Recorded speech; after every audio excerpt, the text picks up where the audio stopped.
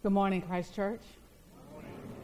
I'm going to need an extra dose of y'all's prayers this morning. I'm still a little messed up from Bright Mansions. Amen. And thank you to the choir and to the music ministry here. Such a blessing. That's one on my list for my funeral. So I don't know if that'll happen while I'm serving here or sometime yonder, but in Bright Mansions, it's good by me. Amen. So as we continue in prayer, let us consider the theme, we who belong to freedom.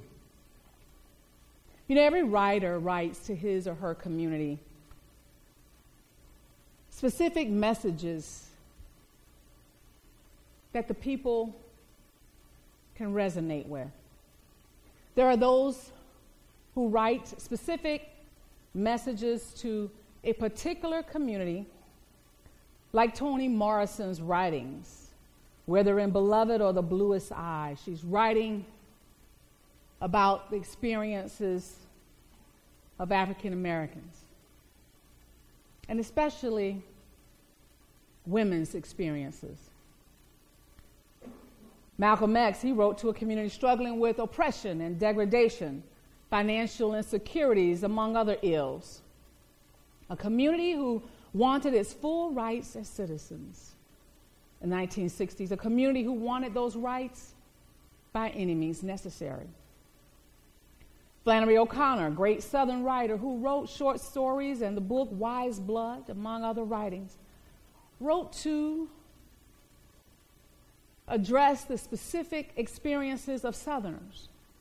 The 1930s and 40s and 50s. I can resonate with some of those experiences of people sitting on the porch, perhaps in a rocking chair, sipping on a tall glass of iced tea.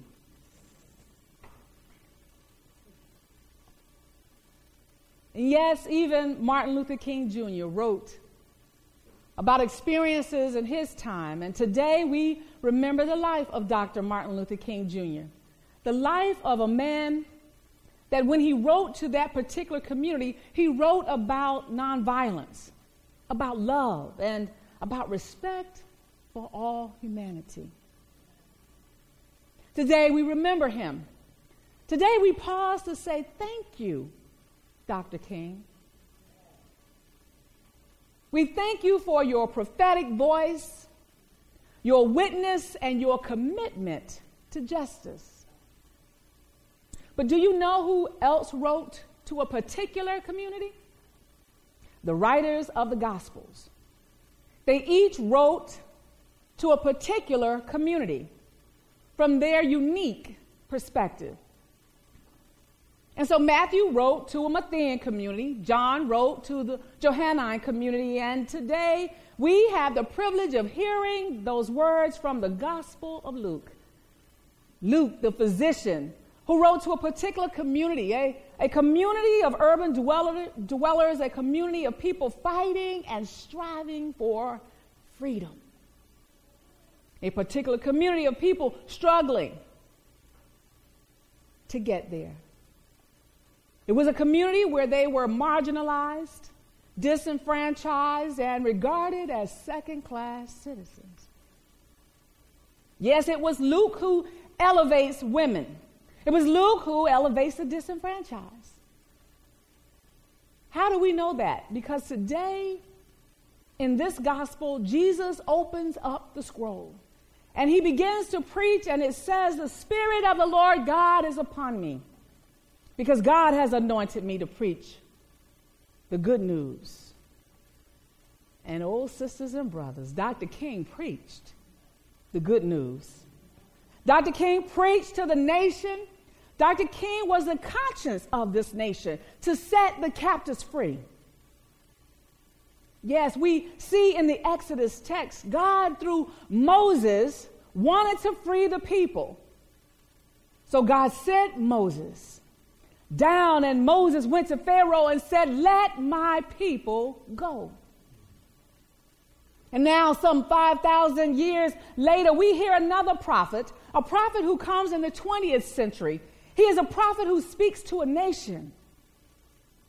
And again, he is the conscience of the nation and reminds the nation that it issued black Americans a bad check. This prophet, reciting the words of Moses, says, "Let my people go." Some of us may recall his chant. Some of us may have been there for the March on Washington. Reverend Cole tells me he was there. Some of us have those memories of whether we were glued to the television and affixed and transformed. We heard him in his chant, "Free at last, free at last."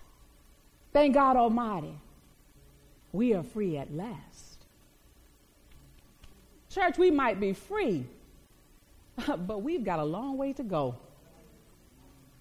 See, Dr. King's voice comes singing through the generations, some 50, nearly 60 years later to us today. The question for us is, are we truly free? Are we that beloved community that Dr. King dreamed about? Are we the community where blacks and whites, Protestants and Catholics, Jew and Gentile can come together? Yes, here at Christ Church, we are thankful that we have a bit of diversity among us. And yet there's more we can do. There's more that even we can do. And when I think of freedom, I think of the movement for change and social equality. I couldn't grow up as a little black girl in the South, not hearing all of the stories. And I know it wasn't simply hyperbole, but I know that I have family members and friends from the community who knew about this movement for change. Why? Because they were a part of sit-ins and boycotts, bus rides, and marches. Yes, today we might want to shout, "Free at last, free at last, thank God Almighty. We are free at last." But I cannot help but think of Ella Baker, the freedom fighter, community organizer, and social justice advocate who coined the words to a song I can hear Sweet Honey in the Rock singing right now. Some of y'all know Sweet Honey in the Rock. Sure you do. Born in Norfolk, Virginia, reared in North Carolina, Ella Jo Baker graduated in 1927 from Shaw University as class valedictorian. And she worked alongside Dr. King and so many others in the Southern Christian Leadership Conference and the Student Nonviolent Coordinating Committee. The song is an anthem, a meditation on the ultimate lesson of the freedom fight passed down generationally by Miss Ella herself, that is meant to be spoken boldly out loud or under one's breath as the situation demands, to empower both purpose and resolve. We who believe in freedom cannot rest. We who believe in freedom cannot rest until it comes. Oh, I wish I could sing today, Ben. I wish. Laquita, I wish I had the gift. But a word set to voice and rhythm or a charge, a call to action wrapped in sonorous tones that harkens back as far as the slave days and forward to a new generation of equality, fairness, and justice. And yes, acceptance for everyone, no matter what their origin. In all of our scripture readings for today, we see a common theme, and that theme is freedom. Oh, Dr. King had a dream, and I believe he worked for that dream of freedom and racial equality to come true. Just as Moses did not see the promised land, Dr. King did not see the dream come to fruition.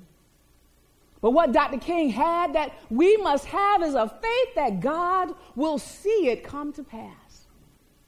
Oh, the God that we serve, church, will ensure that the beloved kingdom comes to reality. So today we are called to do our part. We are called to do our part. We are called in the midst of a rise in anti-Semitism, racism, bigotry, xenophobia, homophobia. Today we are called to do as God's children, the disciples of Christ, to bring about that beloved community. We are called to do the work of freedom. For we who believe in freedom cannot rest until it comes. We cannot rest. No, lest we forget how far we have come, but yet even regressions abound. So as I reflect on these passages of Scripture today, I am reminded of Dr. King's own words concerning this gospel. He said, we know through painful experience that freedom is never voluntarily given by the oppressor. It must be demanded by the oppressed. This Jesus Luke writes about is telling his followers we must be willing to continue to fight for freedom. Not only was Martin Luther King Jr. a rare example of one who truly believed the gospel message, but he lived out this gospel message. Yes, in his advocacy for others, all who were oppressed, all who were disenfranchised, all who simply wanted a sense of peace and equality, fairness, and justice.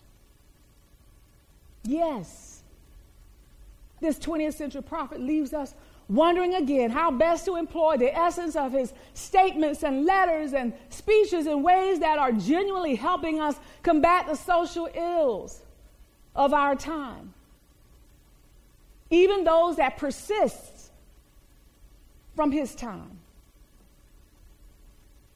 What are we to do except our part? Because we who believe in freedom cannot rest until it comes. So there's a work for you to do. There's a work for me to do. There's a work for all of us, God's children, to do. Why? Because the Spirit of the Lord God is upon us.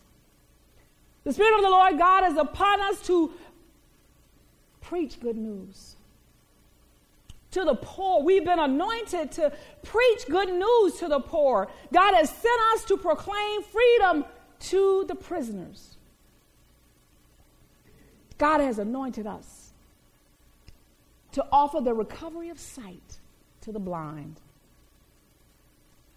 And yes, to let the oppressed go free.